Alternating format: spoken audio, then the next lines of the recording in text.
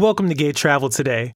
I'm Taraj, and I'll be your guide as we explore, engage, and indulge in the world of LGBTQ plus travel today.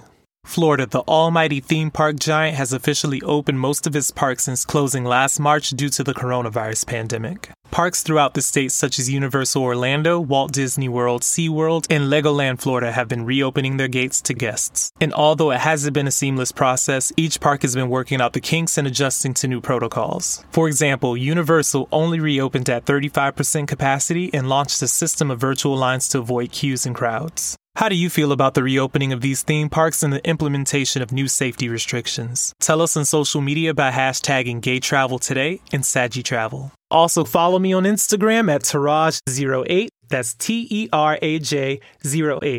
And also follow the provider of this awesome content, Saggy Travel Friendly, that's SAGI Travel Friendly.